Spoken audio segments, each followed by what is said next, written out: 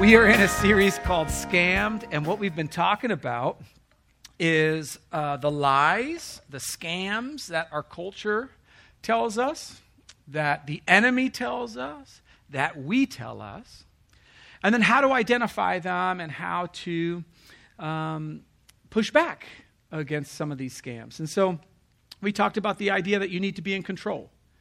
We talked about the scam that you need to escape, that if something gets too hard, you just have to comfort your way out of it. Michelle last week talked about the idea that you're not worthy. There's a scam out there that says you're not worthy. If you have this car, or if you have this this bank account or this waistline, then you become worthy. And what she talked about last week, and I'd encourage you to listen to it if you get on the podcast, is the idea that God loves you, period.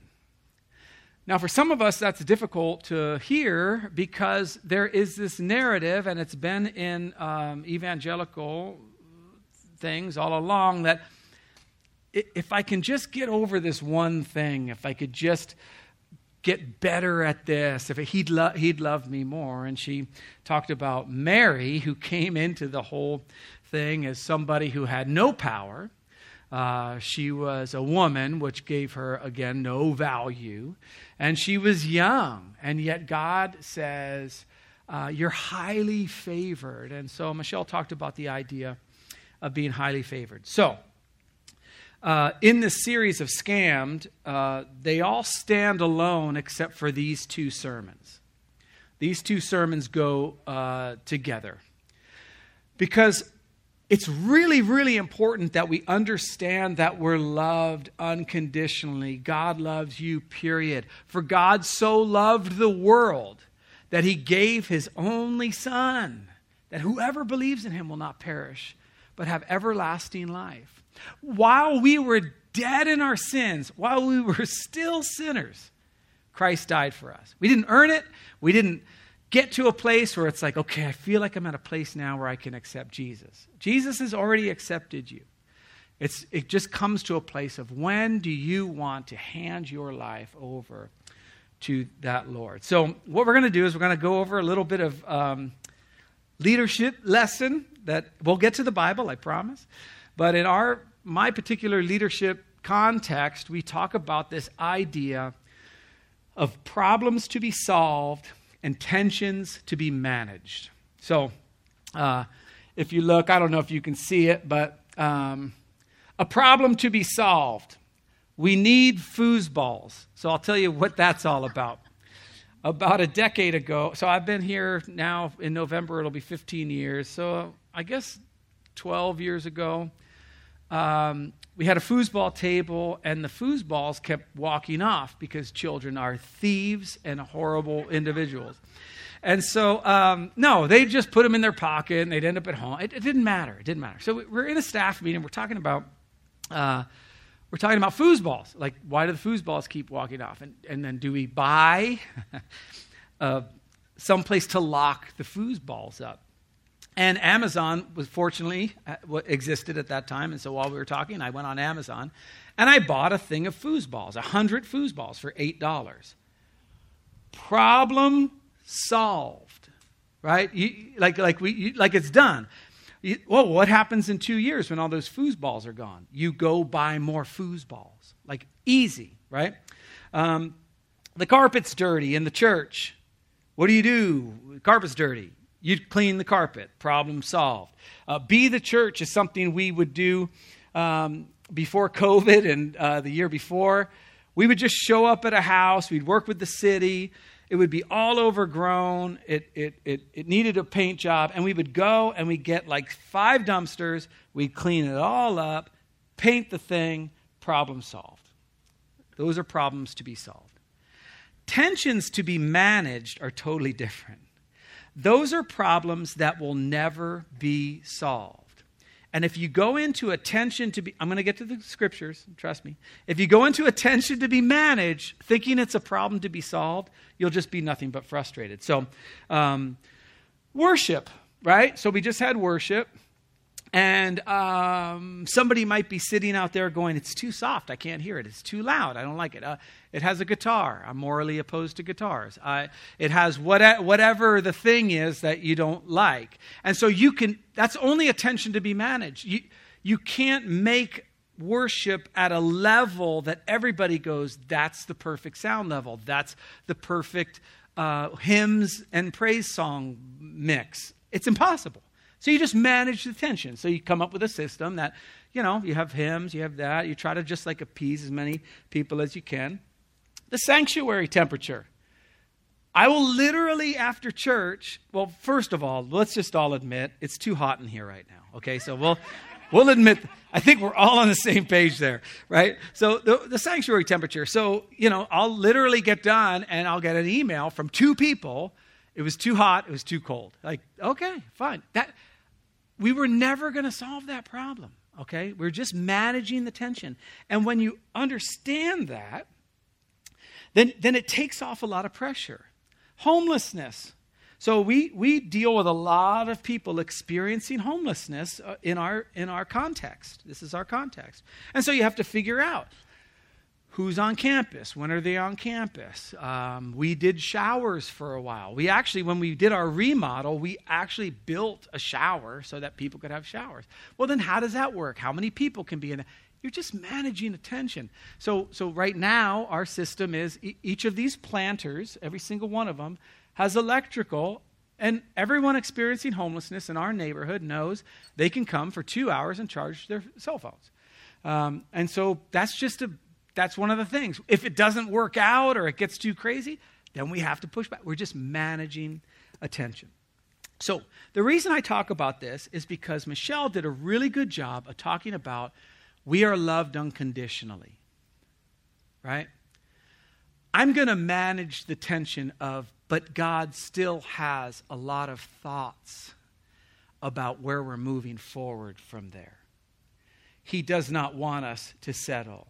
He has strong words for us in how we live our lives. Does that mean he doesn't love us?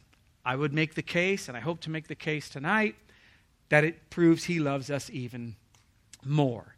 And so what we're going to be talking about is managing this tension between God's unconditional love and his relentless pursuit to help us become more like Jesus. He's not going to stop doing that. When he chastises us or corrects us, does he love us less? Absolutely not. It's actually an indication that he loves us more. But he doesn't just accept where we're at. And so that's what we're going to talk about. So I'm going to keep moving as the sun. Soon I'll just be sitting on Roy's lap. And I'm fine. I'm totally comfortable. Yeah, put your mask on. Let's go. So here's the thing. Everyone has an opinion about you. Everyone. You have an opinion about me. You could be sitting here right now going, why is he managing tensions? Where's the Bible? Does he even know the Bible? Did he go to seminary? Everyone has an opinion about you, and you have an opinion about you. And that opinion is a judgment about you that may be right or wrong, but you have no idea. Because only God is able to judge the thoughts and intentions of the heart, right? If you think, well, I can judge my own heart, well, the heart is exceedingly wicked, right? Who can know it? Like, who can even know your own heart?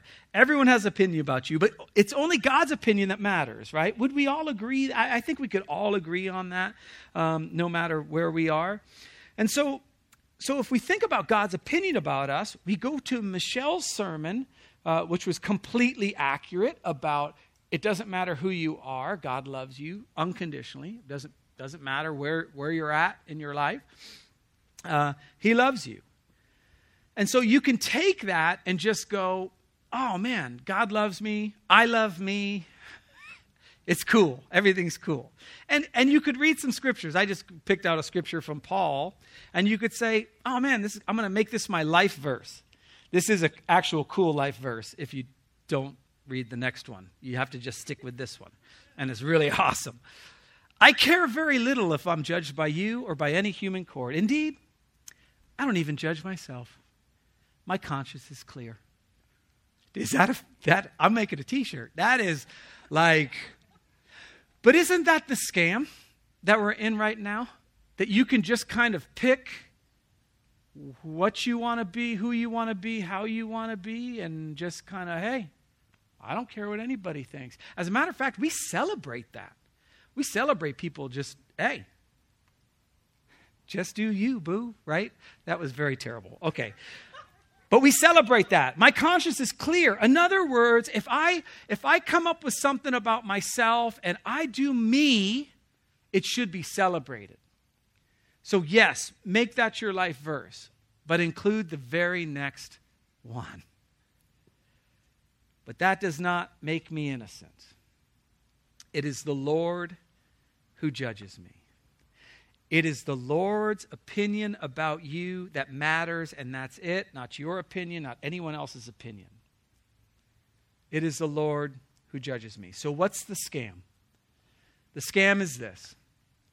Just be yourself.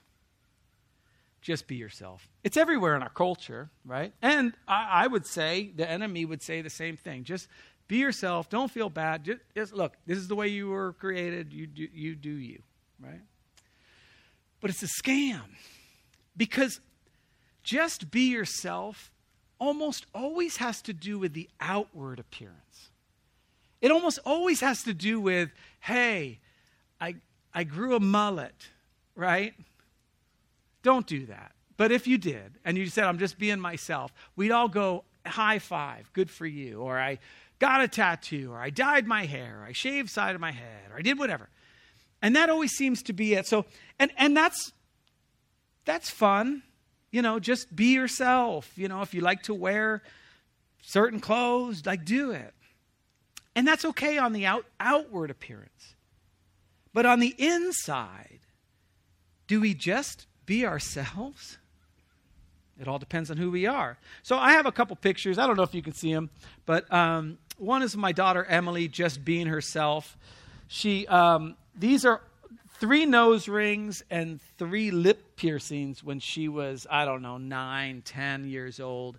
They're fake, okay? They're fake.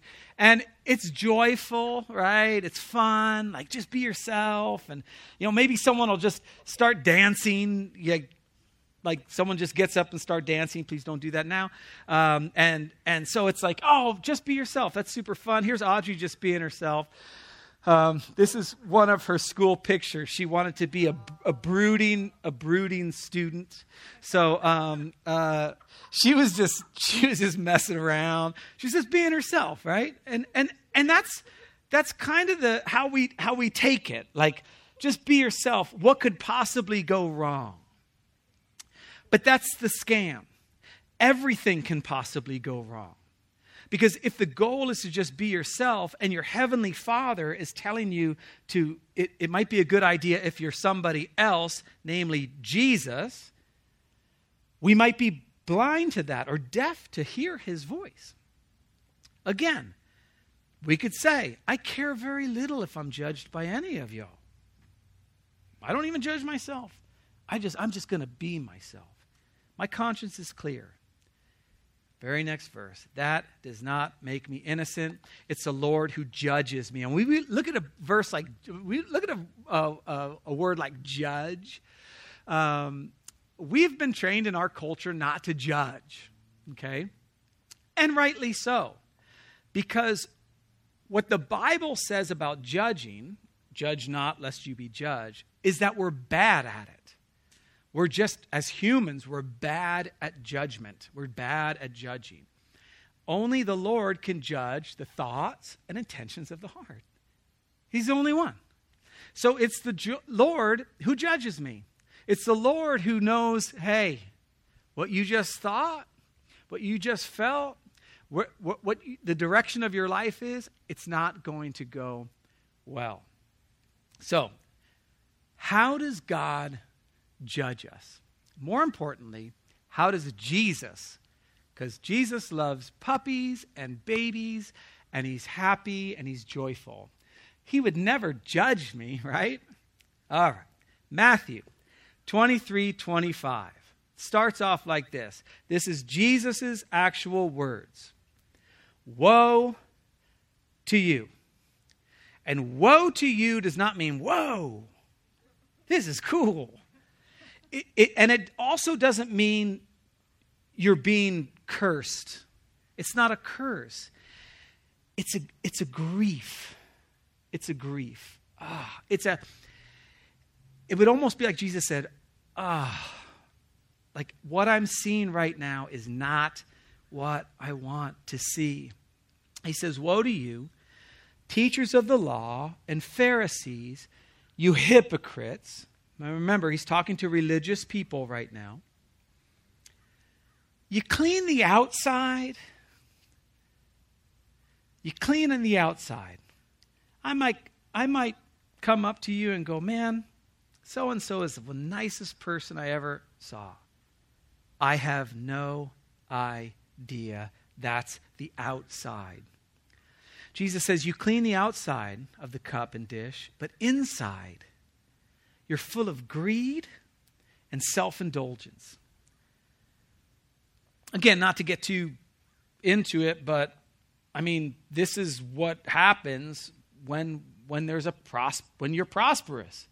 You get addicted to greed and self-indulgence. And so that's what he says. Inside, you're full of greed and self-indulgence.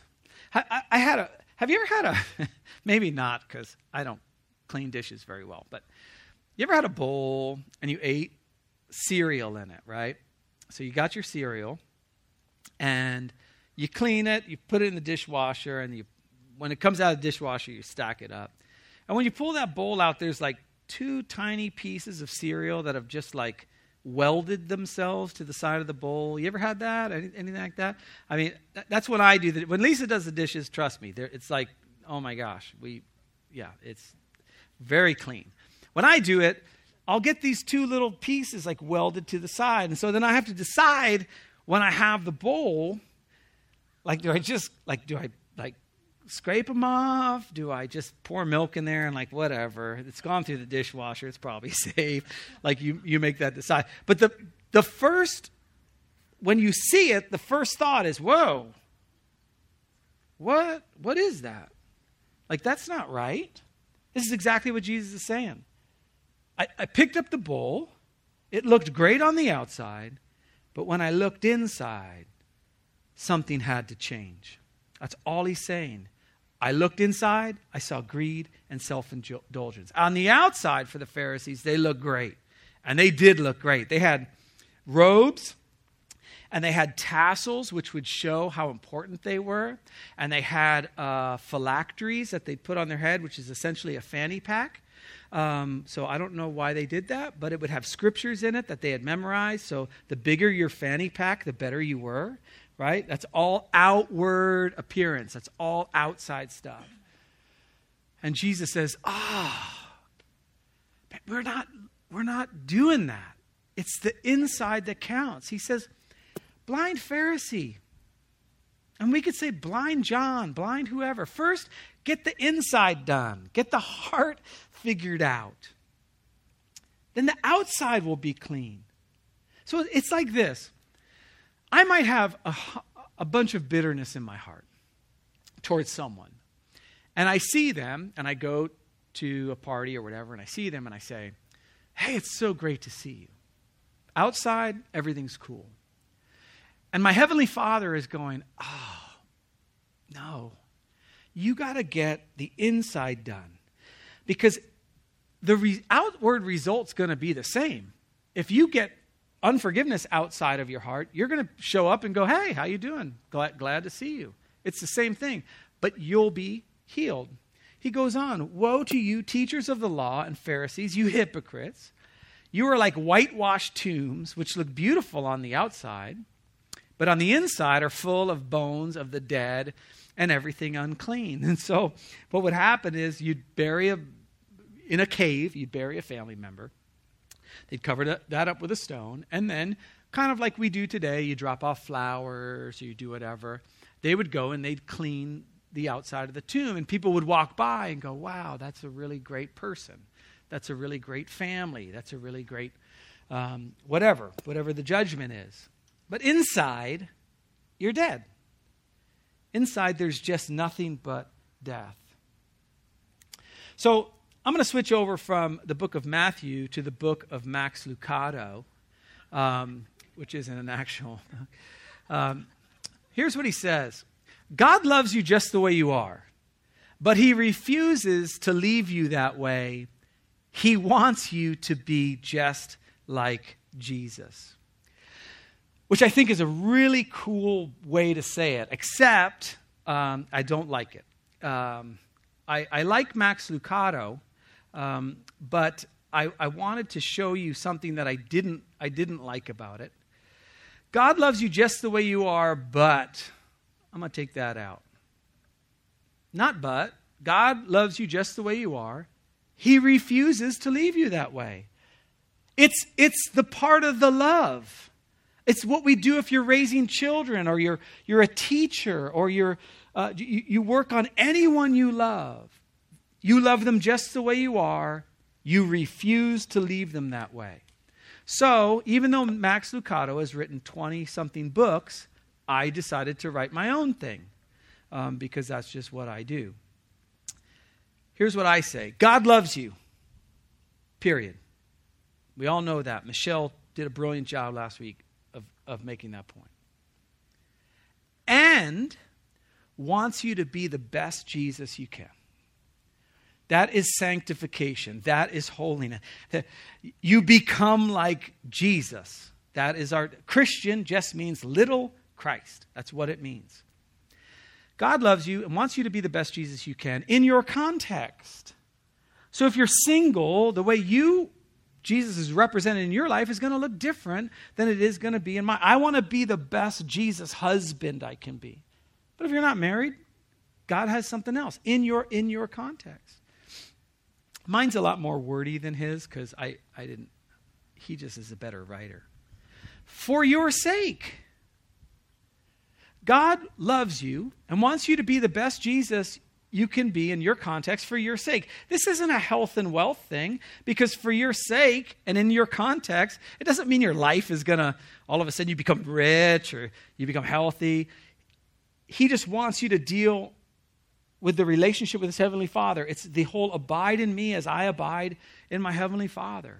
It's just this continuity. For your sake and for the sake of those around you. So what Jesus does, and we're going to switch to the Sermon on the Mount, is he says, look, the outside, anyone can fake that. Anyone can fake the outside. Okay, there we go. I told you. I'm coming, Roy. I'm coming. Anyone can fake the outside, right? To be like Jesus. And so, you can say, oh my gosh, John is so patient. I saw him. He was so patient.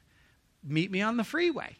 It's a different John. I'm in my car alone, totally different thing. So what Jesus does in the Sermon on the Mount is he gets truly into this heart, this inside the dish issue. You have heard it said, you shall not commit adultery, which is still frowned upon, just so we're clear. Okay, good. We got that out of the way. But it's like an easy bar, or it should be. In America, apparently it's not an easy bar, but it should be. Don't commit adultery. But I tell you, watch, that's an outward thing, committing adultery. It's an act. But I tell you, sorry, I messed up. If anyone looks at a woman lustfully and has already committed adultery with her in his what? Heart. It's all Jesus is concerned about. Your heart. If you clean the inside of the cup, the out will be cleaned as well. So he just goes to this heart issue. If your right eye causes you to stumble, gouge it out, throw it away. How would anyone know if your right eye caused you to stumble? No one would know. They might think you're the best person in the world. Your outward cup, you might be able to fool everybody into thinking you got your life figured out. Gouge it out. It's better for you to lose one part of your body than for your whole body to be thrown into hell. So I want to talk about hell for just a little bit. because I want to talk about hell in this particular context of what Jesus is talking about. The Israelites that Jesus was talking to did not have any of the concept of hell that we have now. That is a New Testament, Pauline thing, and we can go into all of the doctrine of hell at some other time. Just so you know, heaven good, hell bad. Okay, so just keep that in the back of your mind. Jesus gets you to heaven, okay? So that's the thing. What I want to tell you about is in the context of this particular verse. They would not have known about hell the way we think about it. So Jesus picked a very specific word called Gehenna. And Gehenna for them was a specific place. And so what had happened in this valley was the Israelites had began to worship another god. And it got so bad. The Israelites got so out of touch that they began doing human sacrifices in this valley. And the screams of the people, many young children, were the worship for this god Malak, okay? And of course, Yahweh, our Heavenly Father, God, had to discipline. And so they just decided the whole valley is going to be unclean. We're not going to do it. It's an unclean section. I mean, it's unclean. And so they made it unclean. They threw everything unclean in there. Garbage, unclean animals, anything unclean. And they burned it. That was Gehenna. That's what they would have heard. And so let's just think about this. And I'm going to use an example that is gross, because I think Jesus did. If your right eye causes you to stumble, gouge it out and throw it away. It's better for you to lose one part of your body than for your whole body to be thrown into the pit of an outhouse. Right? So like, as you think about that, you're like, oh, why would you say that? Why would you do that? Because what God knows about us is this. It is useless to try to live a life on our own, to be ourselves. It doesn't work. It's better for you to be able to get rid of anything you need to get rid of in order to be able to live the life of Jesus, that Jesus modeled. And here's the life of Jesus. Jesus modeled all the fruits of the Spirit, is what we call it in the Bible. So Jesus modeled love, joy, patience, kindness, goodness, faithfulness, gentleness, self-control. He modeled all those things. And what he's saying is, that's the best route. Yes, I love you no matter what. You're great. You have value. But now we're going to move towards holiness. Now we're going to move towards, we call it sanctification. If your right hand causes you to stumble, cut it off. Throw it away. It's better for you to lose one part of your body than for your whole body to go into Gehenna, your whole body to become unclean, your whole body to be striving for success, for striving for relationships that you have no business being in, striving for being complete the way that God didn't design us to be complete. It's better to sacrifice something like that. And the flip side is true. It's better to obey than sacrifice, the Bible says. He goes on, he talks about divorce and not manipulating people and show forgiveness and showing kindness, loving bad people. And then he continues on. You've heard it said, love your neighbor and hate your enemy. Okay? But I tell you, love your enemies. And pray for those who persecute you. Now, this is very interesting because there's a really good chance, as you read through the Gospels, that every time Jesus preached, there was the Pharisees and the teachers of the law there.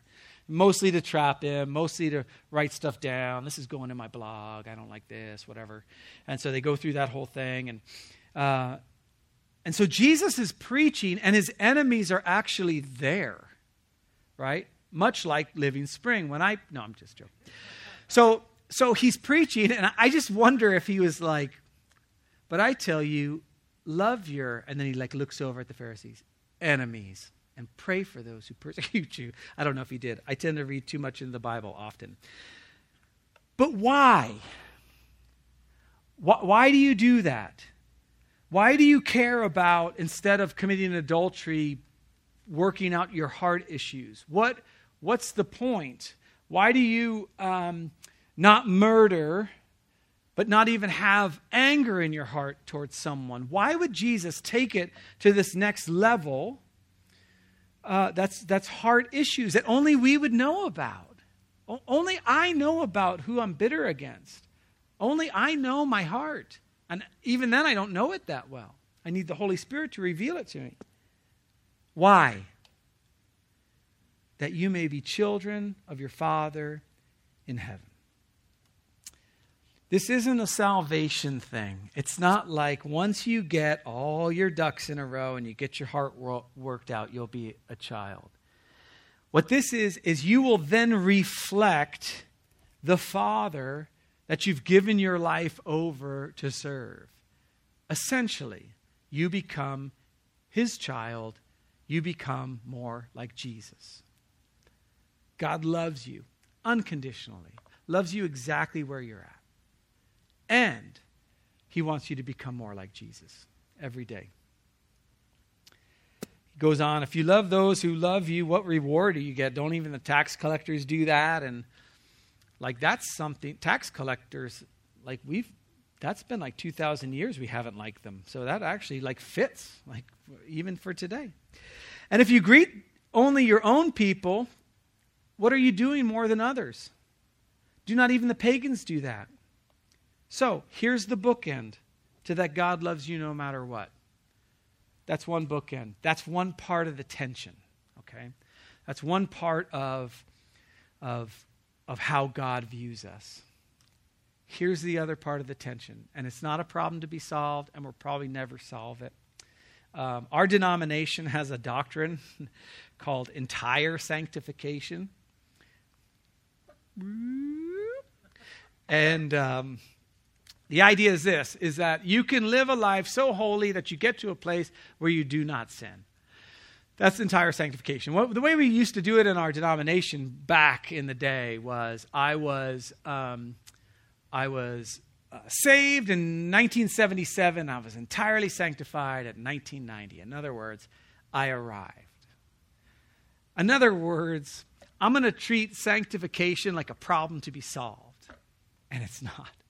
It's a tension to be managed. We just kind of don't even talk about that doctrine anymore. It's just kind of well, I don't know. Whoever believed that? That was weird. And so we're working on it. Don't worry about it. But that's the whole thing. But the reason I tell you that is because this next verse is the verse that one of the verses we get this from. This idea that we can get to a place where, but it's the tension. It's the bookend. And here it is. It's very sweet, actually. Be perfect, therefore, as your heavenly Father is perfect. Is that possible? It hasn't been in my life. And I'm a man of the cloth who went to seminary. I think I should be kind of first in line. But be perfect, therefore, as your heavenly Father is perfect. In other words, it's this, look, Jesus, the Trinity, has modeled something for humanity. And Jesus says, abide in me as I abide in him. And there's this idea that with the fruit of the Spirit and the power of the Holy Spirit, that we can get to a place where it's just not the outside of the cup. That there's a deep work that happens in our heart. So here's my point as we kind of wrap it up. Don't be just yourself. Live in your context. Of course, you're a human being. You have value. You've got a certain perspective. You come from a certain family of origin and all that kind of stuff. Be the best Jesus you can be. And I know that sounds a little trite, but if we want to know who God is, we just look to Jesus. If we want to know what it means to follow our Heavenly Father, we just look to Jesus. He goes on, he talks about to the rich young ruler, and gives him a really hard word. Like, you got to sell everything. That was his context. There was a guy that asked Jesus where Jesus was staying, and like, can I stay with you? And he says, foxes have holes and birds have nests. The Son of Man has no place to lay his head. Like, this is serious stuff. There's a guy who was worried about burying his father, and he says, let the dead bury the dead. That was his context.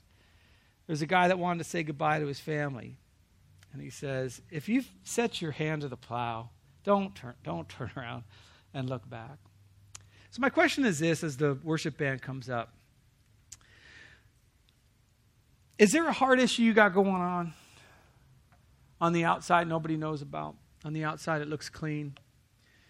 On the outside, you've learned how to manipulate people around you. You've learned how to put it aside. This might be the time where God is speaking to your heart to say, look, we got to get this inside thing figured out. Then you don't have to worry about faking anything because you got it figured out. So, just in recap, God loves you. He wants you to be the best Jesus you can be in your context, for your sake, and for the sake of those around you. Let me pray for us, and Wilson's going to lead us. Wilson and Maya are going to lead us in a final song, and then I'll come back up for the blessing. Lord Jesus, we are so thankful that you love us unconditionally, that you so loved the world, that you came, that you sacrificed, that you did not sin, that you lived 30 years or so with the understanding of how important it is to be a child of God, how important it is to be in relationship with your Heavenly Father. And we're also thankful that because you have experienced all of those things, you understand the importance of us becoming more like you. That it can cost us everything, all of our finances. It can cost us our family. It can cost us, sacrificing things that would feel like we're even sacrificing part of our own body. But it's just so much better to be with you. It's so much better to be like you, to experience firsthand that fruit of the Spirit. And we don't do it to gain value for you, to gain love from you. We do it because you love us and you have modeled this. So we thank you for that. In your precious name, amen. So if you want to stand for the blessing like we do every week, feel free to do that. Now in the name of the Father and the Son and the Holy Spirit, I pray you would go in his peace and his love and his joy, that you would become more like him every day this week. In Jesus' name, amen. Have a great week, and we'll see you next week.